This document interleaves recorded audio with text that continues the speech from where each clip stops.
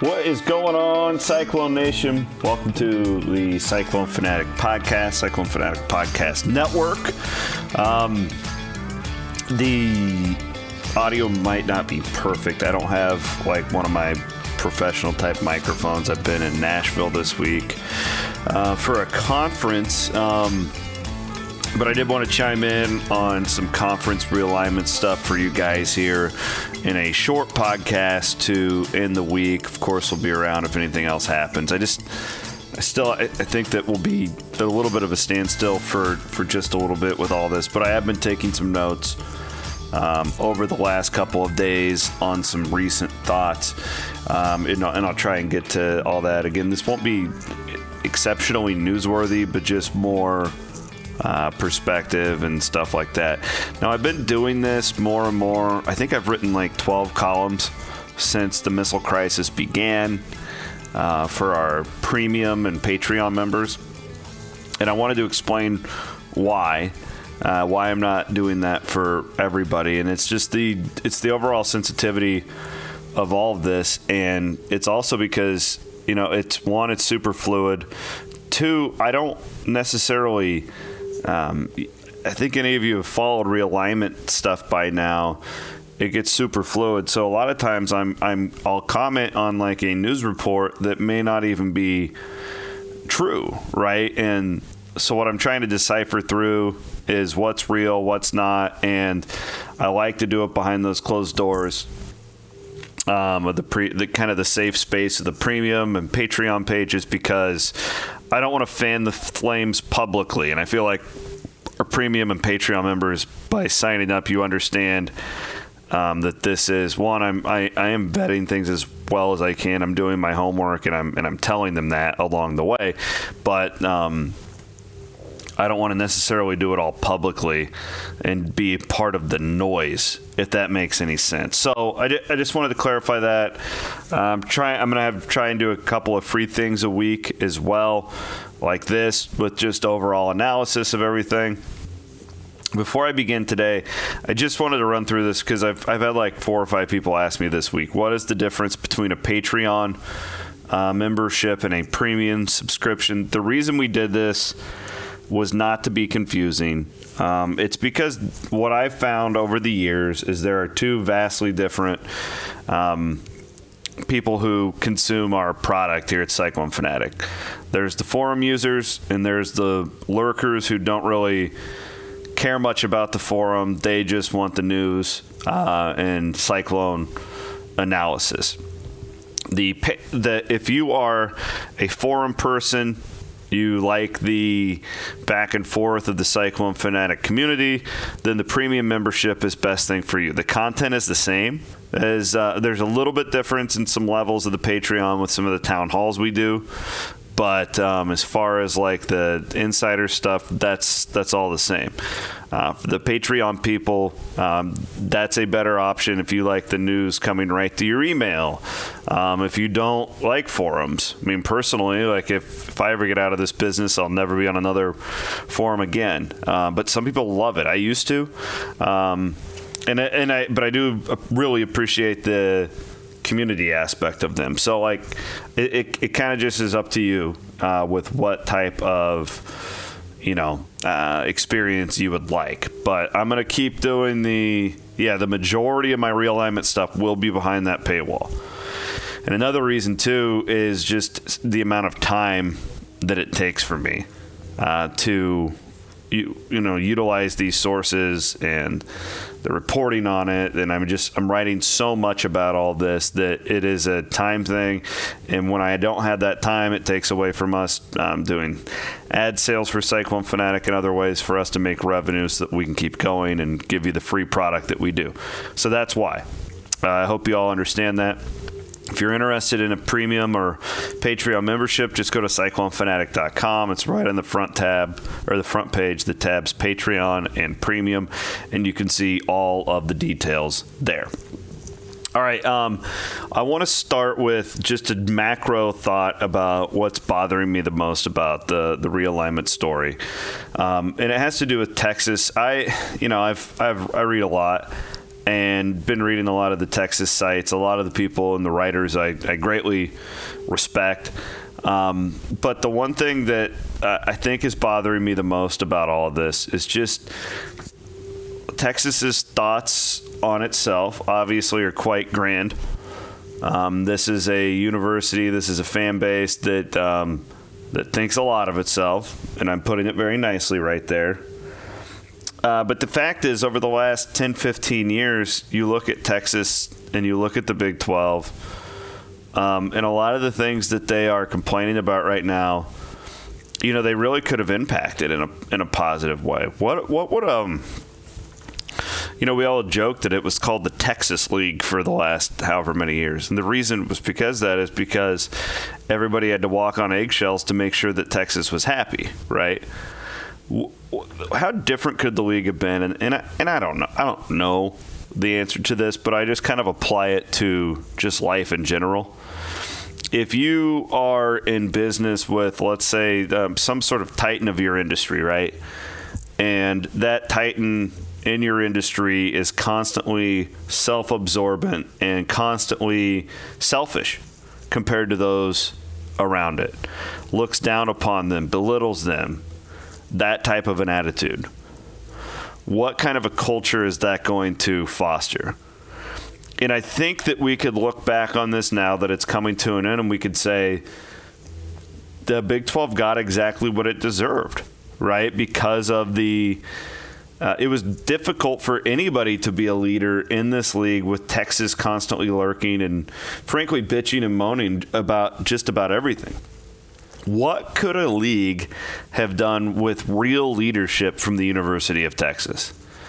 You know, and that brand, and I'm not talking about like winning football games. That would have been nice. You know, if Texas wouldn't have been average for the last 10 years, I don't think we would be in this spot. The Big 12 would be in a much healthier position.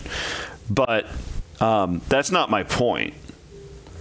Like, just with their stature, if Texas could have been, you know, a leader and helped, instead of being a form of selfish resistance, you know, actually led and been a positive influence on change for the league, right? Like, and I've been thinking about that a lot lately, and just the lack of leadership from the Big 12's flagship institution for the last 50 years, or 15, whatever, it seems like 50. So I've been thinking about that. And again, like, I guess watching that hearing in Texas is what made me start to think about all this, because I think that the other schools would have been fine with that. I honestly do, because they were so reliant on Texas, right? And we all know that. Like, it sucks, but it's the truth. But it just, like, Texas always wanted to take, and you know, and I can see the Texas message board of the Oklahoma guys going like, "Oh, well, we've been propping you guys up for this long or whatever." Yeah, true. But that's kind of the problem, though. Like, the attitude. Like, if that was the case, they should have just gone independent or left if they didn't want to be a part of a group, right? And that wasn't really the case either, because for the longest time, the Big 12 Conference didn't share television money equally. And that was the only conference in America that was like that. So it's not like this has always been kumbaya, you know, 50-50 across the board. It really hasn't been that way. Speaking of that Texas Senate meeting, it was absolutely epic. I mean, and forget, I'm no longer being like serious now. Well, I'm being serious, but not like, did you guys listen to that thing? Like, when the lady, the congresswoman was like, "Yeah, how much money do you spend? Oh yeah, and you're still 3-7 versus the Horned Frogs." It was the gift that keeps on giving. If you guys haven't gone and watched the highlights from that thing yet, you are absolutely missing out. Like, I just absolutely priceless. I hope they have like 4 more of those over the next year. Kansas in the Big Ten is a rumor out there. I did write about this for our premium subscribers on Wednesday. just going to be honest and say I don't know. I think that we really need to be able to say that sometimes. I don't know. It seems like I've been skeptical of this thing the whole time. It does seem like there's a little more juice to it today, but I'm still skeptical. We will find out. It just seems odd to me. I guess like on the surface, I feel like Kansas would be fine in the Big Ten. I understand their lack of a football program, but like if you are Fox, I mean, and even ESPN today, I do think that in some cases basketball does matter, and everybody denies that. But it's like, especially with these streaming services. I wrote about this earlier in the week. I mean, if you're wanting people to sign up for ESPN Plus or whatever Fox's version of that is, Kansas basketball fans will sign up, I mean, but the problem is their football program's so terrible, that it makes it a hard sell. But I'm not going to say that anybody talking about this is wrong. I'm just saying that if it is true, then they're doing a really good job of hiding it from people who matter. All right, move on from there. And I would also say they probably need a dancing partner. It just finds it odd that the Big Ten would go to 15, and they add the one school that they add is Kansas. Doesn't that seem odd to anybody else? And we haven't heard anything about a dancing partner. And then like my brain that likes to wander was like, is that Iowa State and we just haven't heard about it? I'm not starting any rumors. If that's the case, I know nothing about it. But that's kind of how this is going to go, right? If these schools are going to jump leagues and stuff, the more noise that's out there, I've said this from day one. Like, if you're an Iowa State fan, you want it to be quiet. You don't want leaks. And that's why, like, I've been telling our subscribers, like, I'm not going to just create news for you guys, because I don't have anything right now on Iowa State. Wrote everything. I wrote about 1,500 words about it the other day. Elsewhere, as I look around, the American responded to Bob Bowlesby's claims that ESPN had been working under the table with them to blow up and dissolve the Big 12. Of course, they denied it. I will go to my grave saying that Bob Bowlesby did not make this up. There was zero incentive for him to just completely lie about this. Of course, there's two sides to every story, but of course they're going to deny that. Their bank, which is ESPN, was in the crosshairs of this thing. Like, is in the crosshairs. You think that the American is going to throw daddy in jail? Hell no. I do not think that Bob Bowlesby's lying about this, about the fact that he has unequivocal proof or whatever the hell it was he said. He absolutely does. And that's fine. I don't know what comes of it, but my point is, what do you think the American's going to say? You think they're going to be like, yeah, ESPN literally funds our athletic departments, and they've been trying to dissolve the Big 12. They've been trying to get us to, no, they're not going to say that. So it's good reporting. I'm glad they got the guy on the record, but I don't believe him. That's about it on the realignment that I've got for you. So fall camp does start this week. In fact, I believe it started today.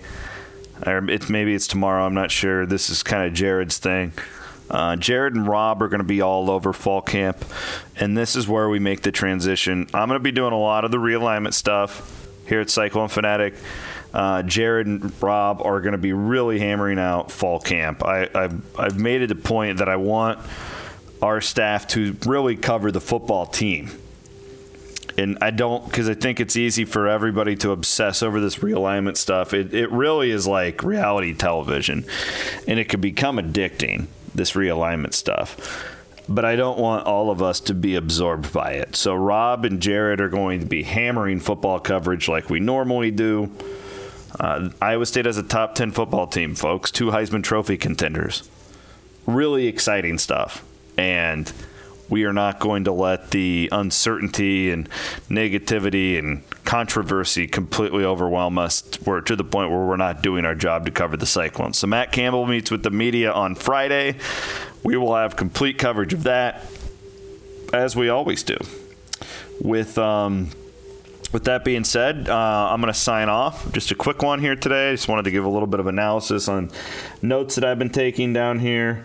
And I will be back in Iowa on Saturday, ready to hit the ground running this weekend. Iowa State Football Media Day is on Monday, so we are ready to roll. And I hope you guys enjoy it. Remember to rate, subscribe, and review us. Hope you enjoy everything here on the Cyclone Fanatic Podcast Network. We will be in our in-season coverage starting next week, so we look forward to that. And we thank you all for listening here on the Cyclone Fanatic Podcast Network.